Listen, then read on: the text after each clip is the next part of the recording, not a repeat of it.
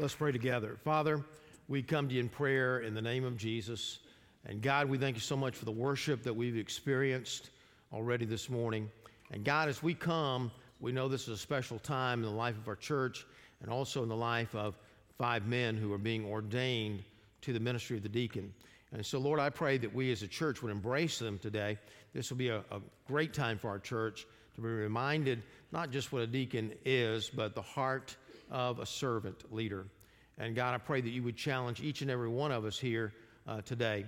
And Lord, as we meet together, I pray for the needs of everyone here, but especially those that need to be called out to a leadership role in the body of Christ. And it's in his name we pray. Amen. All right, please be seated. We want to take our Bibles this morning. We want to turn to Mark chapter 10. And as we do that, we find in a passage of the Bible something that Jesus talks about that's so important as he prepares for the cross. And what he's really referring to here is the fact that he's going to pass the baton off to the next generation of leaders, his disciples. And we're going to look and see what that really is all about, see what that means. Now, today, this morning, at the end of the service, toward the end, we're going to be ordaining 5 men to the deacon ministry.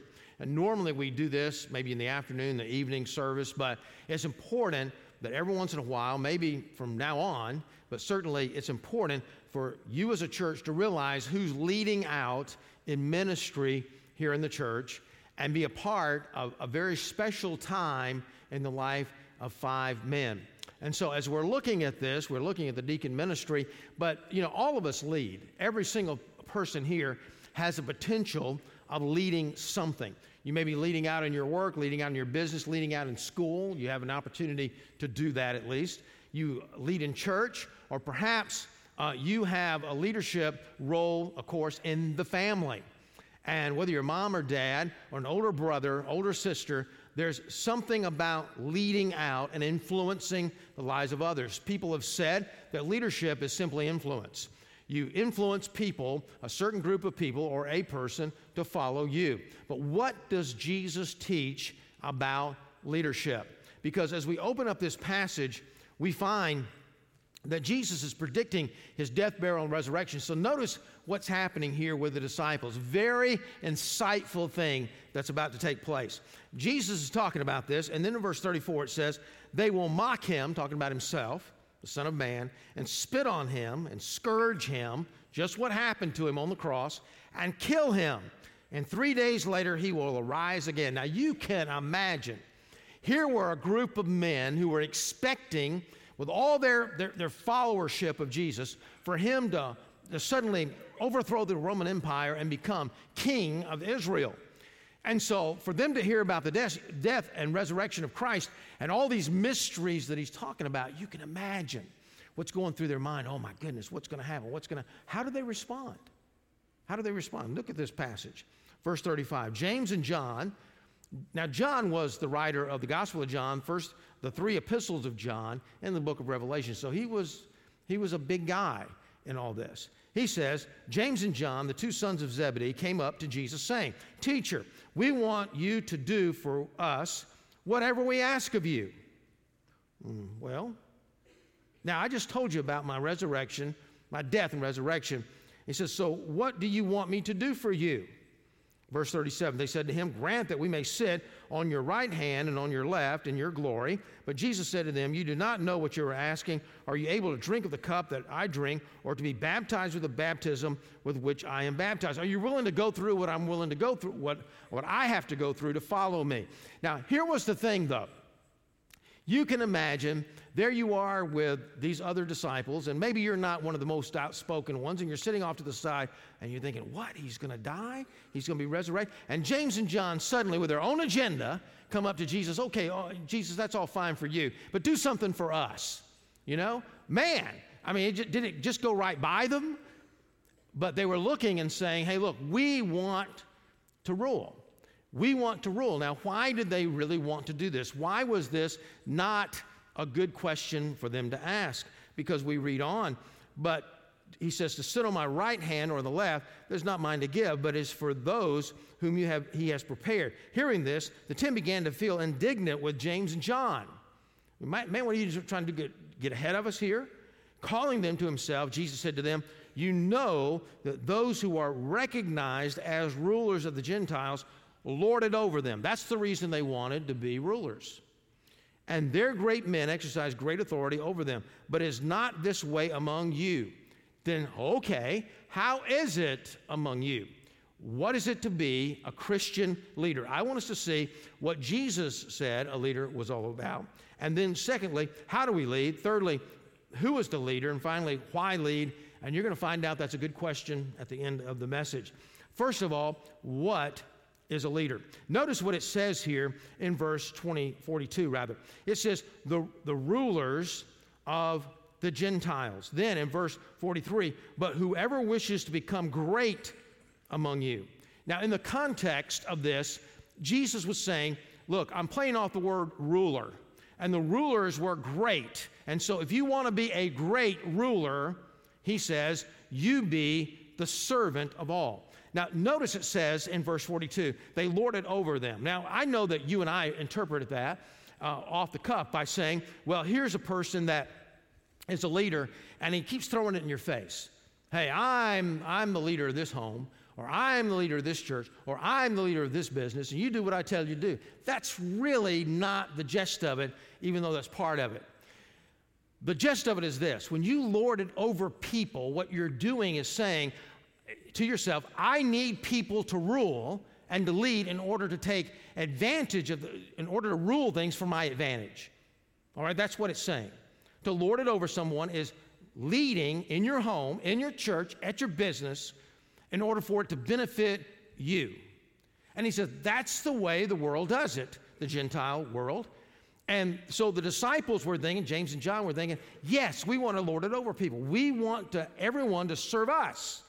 We want to be able to get our way in things. And Jesus said, not so with the Christian leader. In fact, there's 3 words that really describe in the Bible leadership in the church, and I think also in the home. 3 words: shepherd, steward, slave. 3 things: shepherd, steward, slave. First of all, in the Bible, we talk about shepherds. Jesus said, I am the good shepherd, I am the great shepherd. He said in 1 and 2 Timothy and Titus, it talks about the church and the hierarchy of the church and the offices of the church. It's talking about being a shepherd, caring for the flock. Easy for everybody to get that. You know that. And so what's the second word? The second word in the Bible is steward. Now, when we think about stewardship, we often think about money, and that's all we think about. Well, stewardship, that's code word for giving money. But actually, stewardship, a steward was a person who worked for a manager or worked for an owner, and he managed the property of the owner. Now, the significant thing is this. The stewards, by the way, Paul said, all good stewards are required of a steward to be found trustworthy and faithful. And so it's all throughout the Bible, stewardship, stewardship, stewardship, because really what God is saying is this. You have certain gifts, certain talents, money. You have the gospel message. You have your family. You have all these things wrapped up. And this is what I have given you in your responsibility. And you're responsible for those things. And the judgment seat of Christ, when you and I as Christians meet before the judgment and the evaluation of Christ, we're going to be evaluated not on our salvation. That's something that's in the past because Jesus has already died for us. And so you think, well, if I'm not going to be judged for my sins, what am I going to be judged for in the last days? Well, the Bible says your stewardship. Basically, here's what I've given you to do. Now, what did you accomplish with that? Which gives us the real meaning to stewardship, or rather the meaningfulness behind it. And that is, a steward is responsible for the wealth, back in that day, the estate of the owner. He was to take his lead from the owner. He was accountable to the owner. And also, he was expected to multiply the resources of the owner. There's a parable in Matthew chapter 25. A parable is simply an illustration that has one point. It's a story that Jesus tells, a fictitious type of story to make a point. And in this parable, he says an owner goes off on a long trip, and the first thing he does is say, okay, I'm going to give this steward 5 talents, meaning money, this one 2, and this one 1. Now, the one with 5 talents, when he came back, had multiplied it to 10. The one with 2 talents had multiplied it to 4, doubled it. The one with 1 talent, the Bible says, buried the talent. And then blamed it on the master by saying, well, I know you're a hard taskmaster, master. You're hard to please, and therefore I just buried it so I wouldn't lose it. Now, he commended the first 2 guys, but the owner rebuked the one who did not multiply the resources. And so when we're talking about ministry, when we're talking about being a servant of God, we're talking about being responsible. So a Christian leader is a steward responsible for growing God's resources that have been assigned to him. Maybe your family. You're a leader of your family. You're commissioned to multiply and grow those resources that God has given you, that young son, that young daughter, to grow them up in the Lord. That's our responsibility as parents. Our responsibility as a deacon is to manage the resources in that small group class, to multiply those resources, to grow those resources. It's the same way with the pastor. But here's the difference. The Gentile, or the person that's out in the world, back in this biblical time, would lord it over others. I'm the ruler now, and now you're going to serve me and benefit me. The Christian leader takes or leverages his authority to benefit those under his authority. He leverages not things and people in order to benefit him, but to benefit the people that he is serving. That's what Jesus did. That's what the apostles did. And that's what a good pastor does. That's what a good deacon does. And all of us are called to lead somewhere along the line in our life in order to do just that. So we've got the word steward. Before that, we have the word what? Somebody tell me. Shepherd. We have shepherd, steward, and now the word slave. Hard word to take. But notice in this passage there are 2 words for service. One is found in verse 43, but whoever wishes to become great among you shall be your servant. This is the word in the original language, diakonos, where we get our word deacon. That's where it comes from.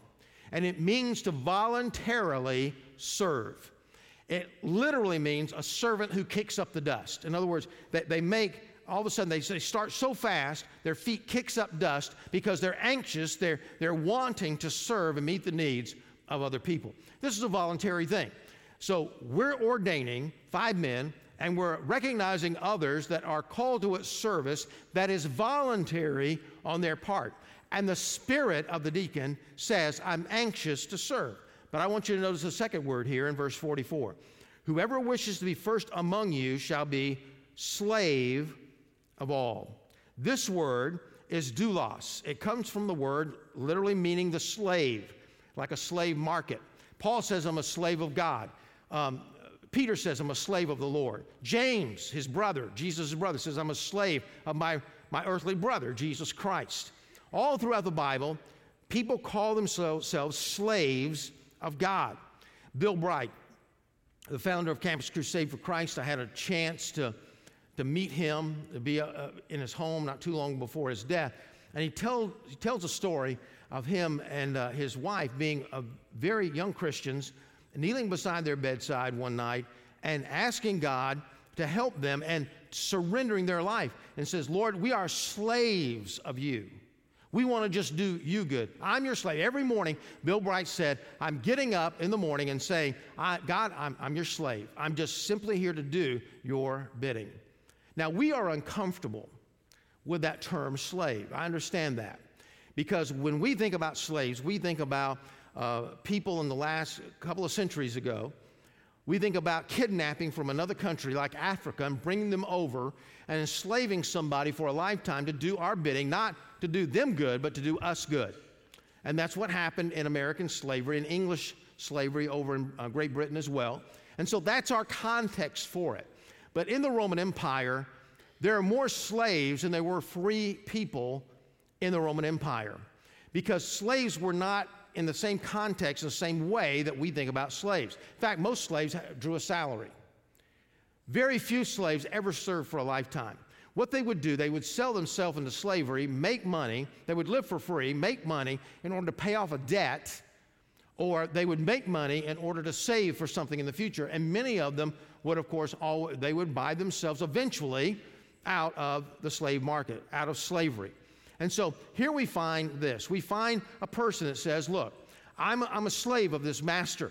I've bought in totally. I can't quit. I can't just drop out. I've got to dedicate myself to taking the resources that he trusts me with and multiplying them in my life. So we find two words, servant, which means, hey, that's the action. That's the action I'm taking, a voluntary action. And a slave is the heart of the leader himself.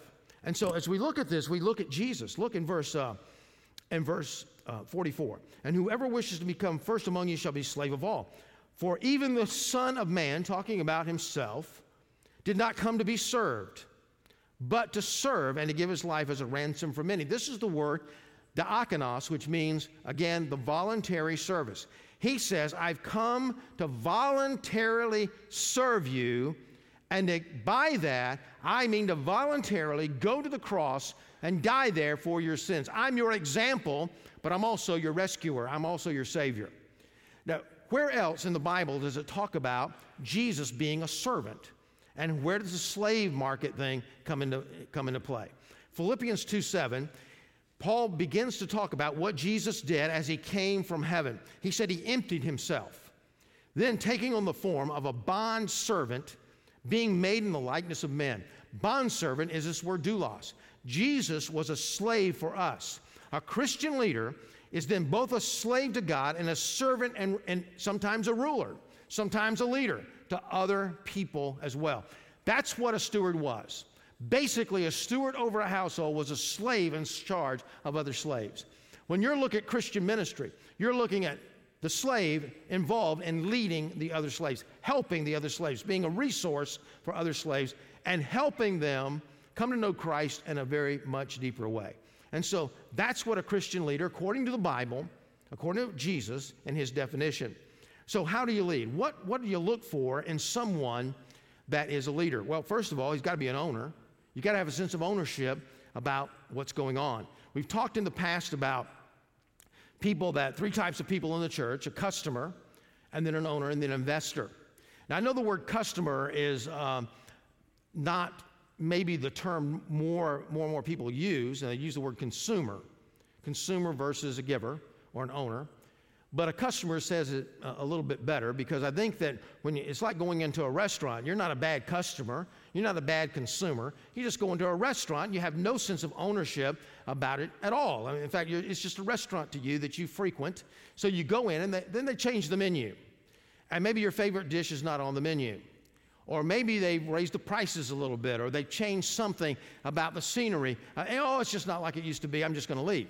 Why? I'll just go to another restaurant. Why? Because, well, you're a customer. People do that at church that way as well. They come, they kind of kick the tires, and there's nothing wrong with being, of course, a customer when you first come, because that's what you're looking for, a place for your family, you're looking for a place for yourself, and so you begin to kick the tires a little bit. But then all of a sudden, maybe something happens where a staff member, like in our case, is not here the way it used to be, like Herb Mong, for example, retiring. And you think, oh, it's just not the way it used to be, and you're a customer, so what do? You just go look for another church. Things aren't the way they used to be or whatever, so I just go look for something else. That's not the kind of leader, the pool of people you want to pull a leader from, because you need a sense of ownership. You need a sense that God has brought you here, he's called you here, and this is your church, not just their church, it's your church. And of course, an investor means not only that, but you believe in the vision of the church and you're investing in it. And so you no longer become really a taker, and whatever you can get out of church, you become then a giver. And these men that are being ordained today are already givers. We're not asking them to suddenly be ordained and say, now we want you to change your ways. We want you to start coming to small group on a regular basis. We want you to start reading the Bible on a regular basis. We want you to start walking with God. As a matter of fact, these guys are already doing that. Any other way is legalism. You understand that, right? If somebody says, well, okay, I don't read the Bible much, but I'll read it as long as I'm a deacon. And then once I'm not a deacon anymore, I won't read anymore. That is legalistic stuff. And I don't want any part of that. No, we're calling on men that already walk the walk. In fact, somebody might ask me, and they do ask me, how do I live the Christian life? Now, I know I can't disciple everybody. I mean, you know that. We can't. I mean, we have 5,000 people on the roll totally, including those that are dead, that never get, no, I'm just kidding about that. They're really gone. But we got 5, I can't do that. So what do? I turn around and say, well, you see that deacon over there? Yeah. You just follow him around. Just do what he does, and you'll be good. I ought to be able to say that to every single Christian, about every Christian leader here. And so we look, and it's an owner. He's a learner.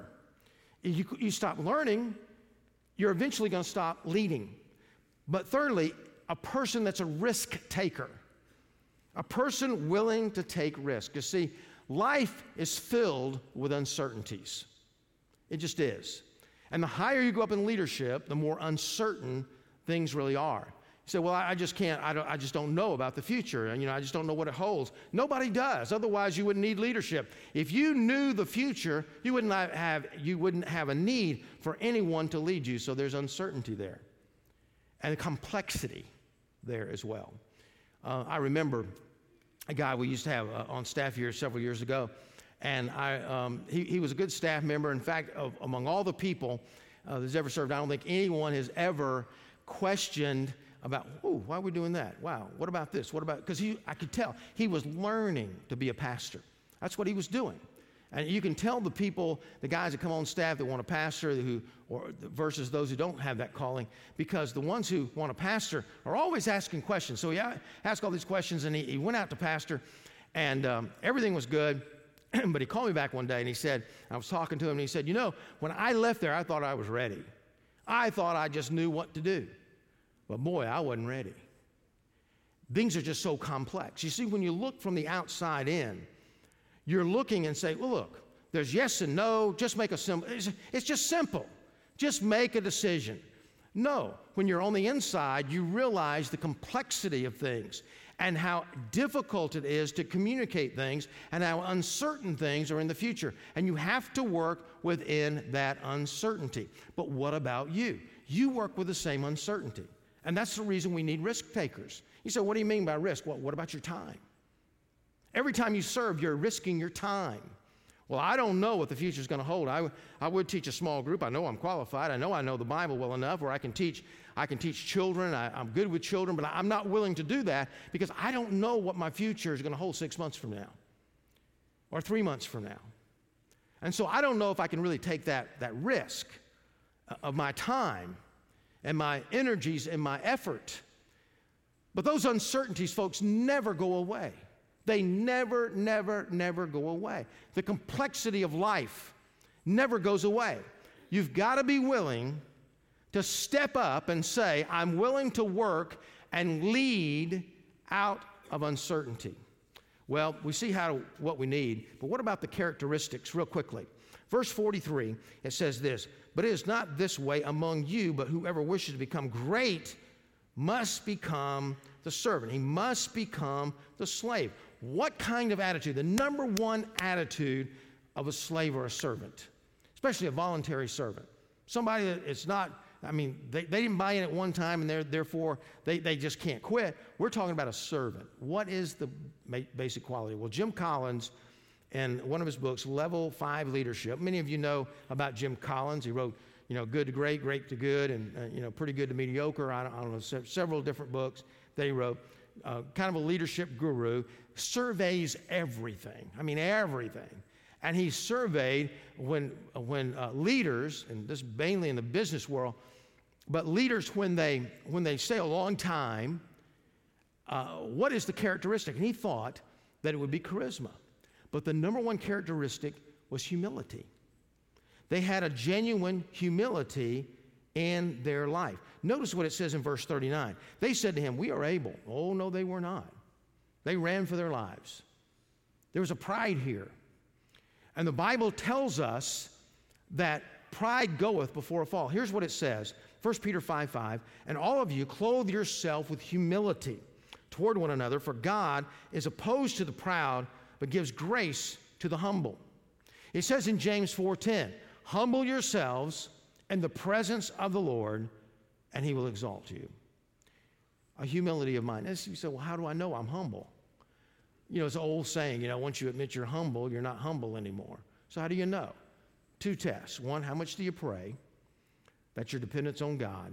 And the second one is right here in this passage, where Jesus said in verse 36, what do you want me to do for you? That's the humility question. How can I help you? Now, I often ask the staff in a different way. I need to change my way I form things, I guess. I'm more of a direct person. What do you need me to do? What do you need? It's probably more polite and sweet, you know, some of you ladies out there to say, how may I help you? In fact, say that. Help me out a little bit. How may I help you? You see, that's the humble question. How? Now, you're working for me, but how can I help you?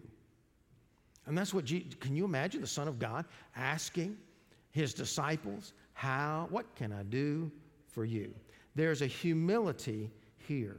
And humility says, I don't need recognition. Now, it's up to us to give recognition, but you don't need it. You're going to serve without the recognition. You're going to serve without the entitlement. Man, I'm a deacon now. I get my own parking place, don't I? I'm a pastor now. You know, I get gold-plated bulletins. You know, I don't know. You know, just some. And there's something going around the country as well. And basically it's saying, hey, if you've served really well as a layperson, unpaid, then you deserve to be promoted to paid staff. You see, the problem with that is that's entitlement. And I've preached against that all of my life. You are not entitled. We're not entitled to anything. The slave simply says, I want to be a profitable servant. How can I be a profitable servant? The only way you can make a profit is to do more than what's required. A slave of God.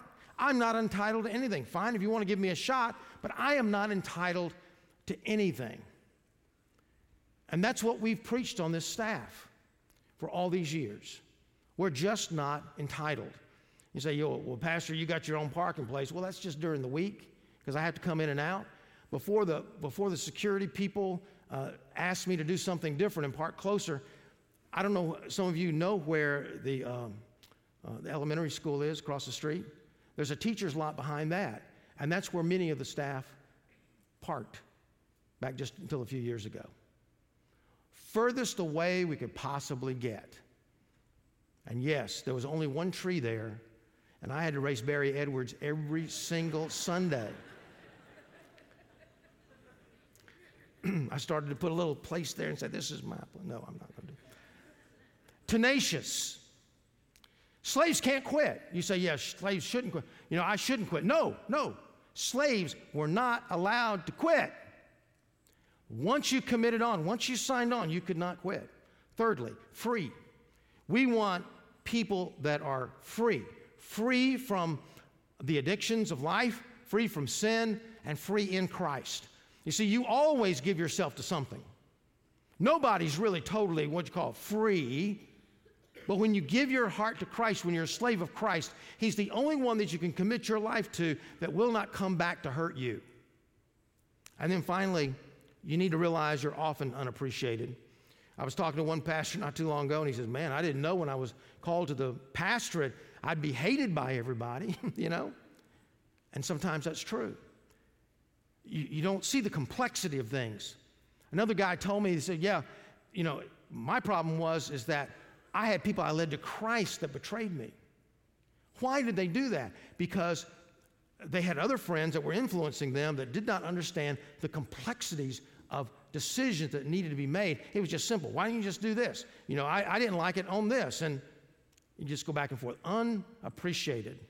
And no matter how much you may help, some of these deacons, you're going to help and help and help and help and help. And the moment you're going to have to say, I can't help you on this one, immediately, somebody's going to turn their back on you. Why? Because as Jesus hung on the cross, many people did not appreciate Him either. You have to live sometimes in unappreciation. You said, then why in the world should you do it? Pastor, you're talking about being a slave, you're talking about being a servant. Boy, I like the leadership where you're lorded over everybody, and it's just an advantage for you. If it's not going to be an advantage for you to serve, then why do it? Well, let's look at verse 45, and it says, even the Son of Man did not come to be served, but to serve and to give his life as a ransom for many. Jesus set the example. He came to serve. He had the actions of a servant. He saw the need, and the need is that you and I were not worshipers of God. We did not have a relationship with God. We were bound for hell. We were bound to pay for our own sins, and he came and opened the door for us. The Bible teaches there was no door to heaven. There was no door to worship God. There was no door to have a relationship with the Father and to call him Father. Jesus made the door, John 10. He became the door to heaven. He became the door to having this relationship with God. How did he do that? He died on the cross. And if there had been any other way for you and I to have that kind of relationship with God, do you think the Father would have sent his Son to die on the cross for our sins for nothing? He said, yeah, just to prove his love. Are you kidding me? Think about that for just a moment. How dumb do you think God is? You say, well, you shouldn't even ask that question. Oh, no, I should. Because I tell you, if your house was burning down, and I'll say, I'm going to show you how much I love you, and I ran in the house, and I died in the house, and you think, well, I already told him there was nobody in the house. There wasn't even a dog and a cat in the house. There was no reason for him to go in and get burned and die. Man, that was nice of him to do, but it was that was dumb. But on the other hand, you're crying, you say, and you're blowing out smoke out of your lungs, and you say, my child, my baby's still in the house. Then you run in the house because you have a reason. And then you come out with the baby, and even though you die yourself right there on the lawn, the baby has been saved. Then you become a hero. Then you become a rescuer. Then you become a savior in that sense. Jesus came and died on the cross because we needed him to. Because he was the only way in which you and I could have that relationship with God. He set the stage for us to be those servants. As he passes this along to us, we know that our leadership matures us in Christ. When we lead, it matures us. It makes us better. We know that if we quit, it's going to hurt so many people. You can't quit. And it is impactful. You can make, yes, there is more tension in leadership. Yes, there is more ambiguity in leadership. There's lack of clarity in life. Yes, there is that situation in life where there's uncertainty, and the responsibility on you as a leader, even in the home, is tremendous. But no one can make the impact that you can make as that leader. The question is, when you think about the foundation of Jesus Christ versus no foundation at all, the Bible says, hey, you're on this foundation of Christ. The winds of life are going to come. The storms are going to come. The indecision's going to come.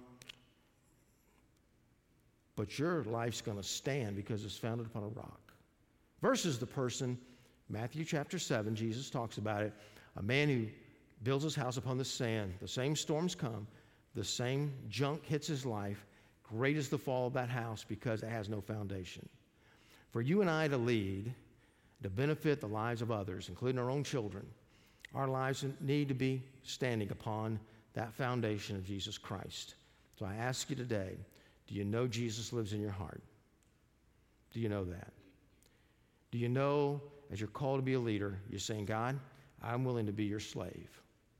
I'm willing to do it. Let's pray together. In the quietness of this moment, with heads bowed and eyes closed, if you want to receive Jesus into your heart, I'll ask you to pray this prayer with me right now, silently as I pray aloud. If you mean the prayer, Jesus will come to live inside your heart. It goes like this. Lord Jesus, thank you for loving me. Thank you for going to the cross and dying for my sins. I open up the door of my heart. I ask you to come in. Please forgive me of everything that I've done. Make me the person that you want me to be. Make me your servant. In Jesus' name. Now, for every Christian here, would you just say to God, God, I am your slave today. I want to be just your slave. Slave for the Lord Jesus and a slave for the salvation of people the rescuing of people, the discipling of people, the helping and ministry of people. Lord, help me to be that steward, shepherd, slave. In Jesus' name, amen. Well, this time we are going to go into a time of ordination. And I want to call your attention to the screens here in just a second, because as we look at these testimonies, these are the men who are going to be ordained this morning, and then there are going to be 4 others, I believe, up there that are new to our church. They've been ordained before, but they've never served in our church. So let's roll that video right now. You're going to really be blessed by what you're about to see.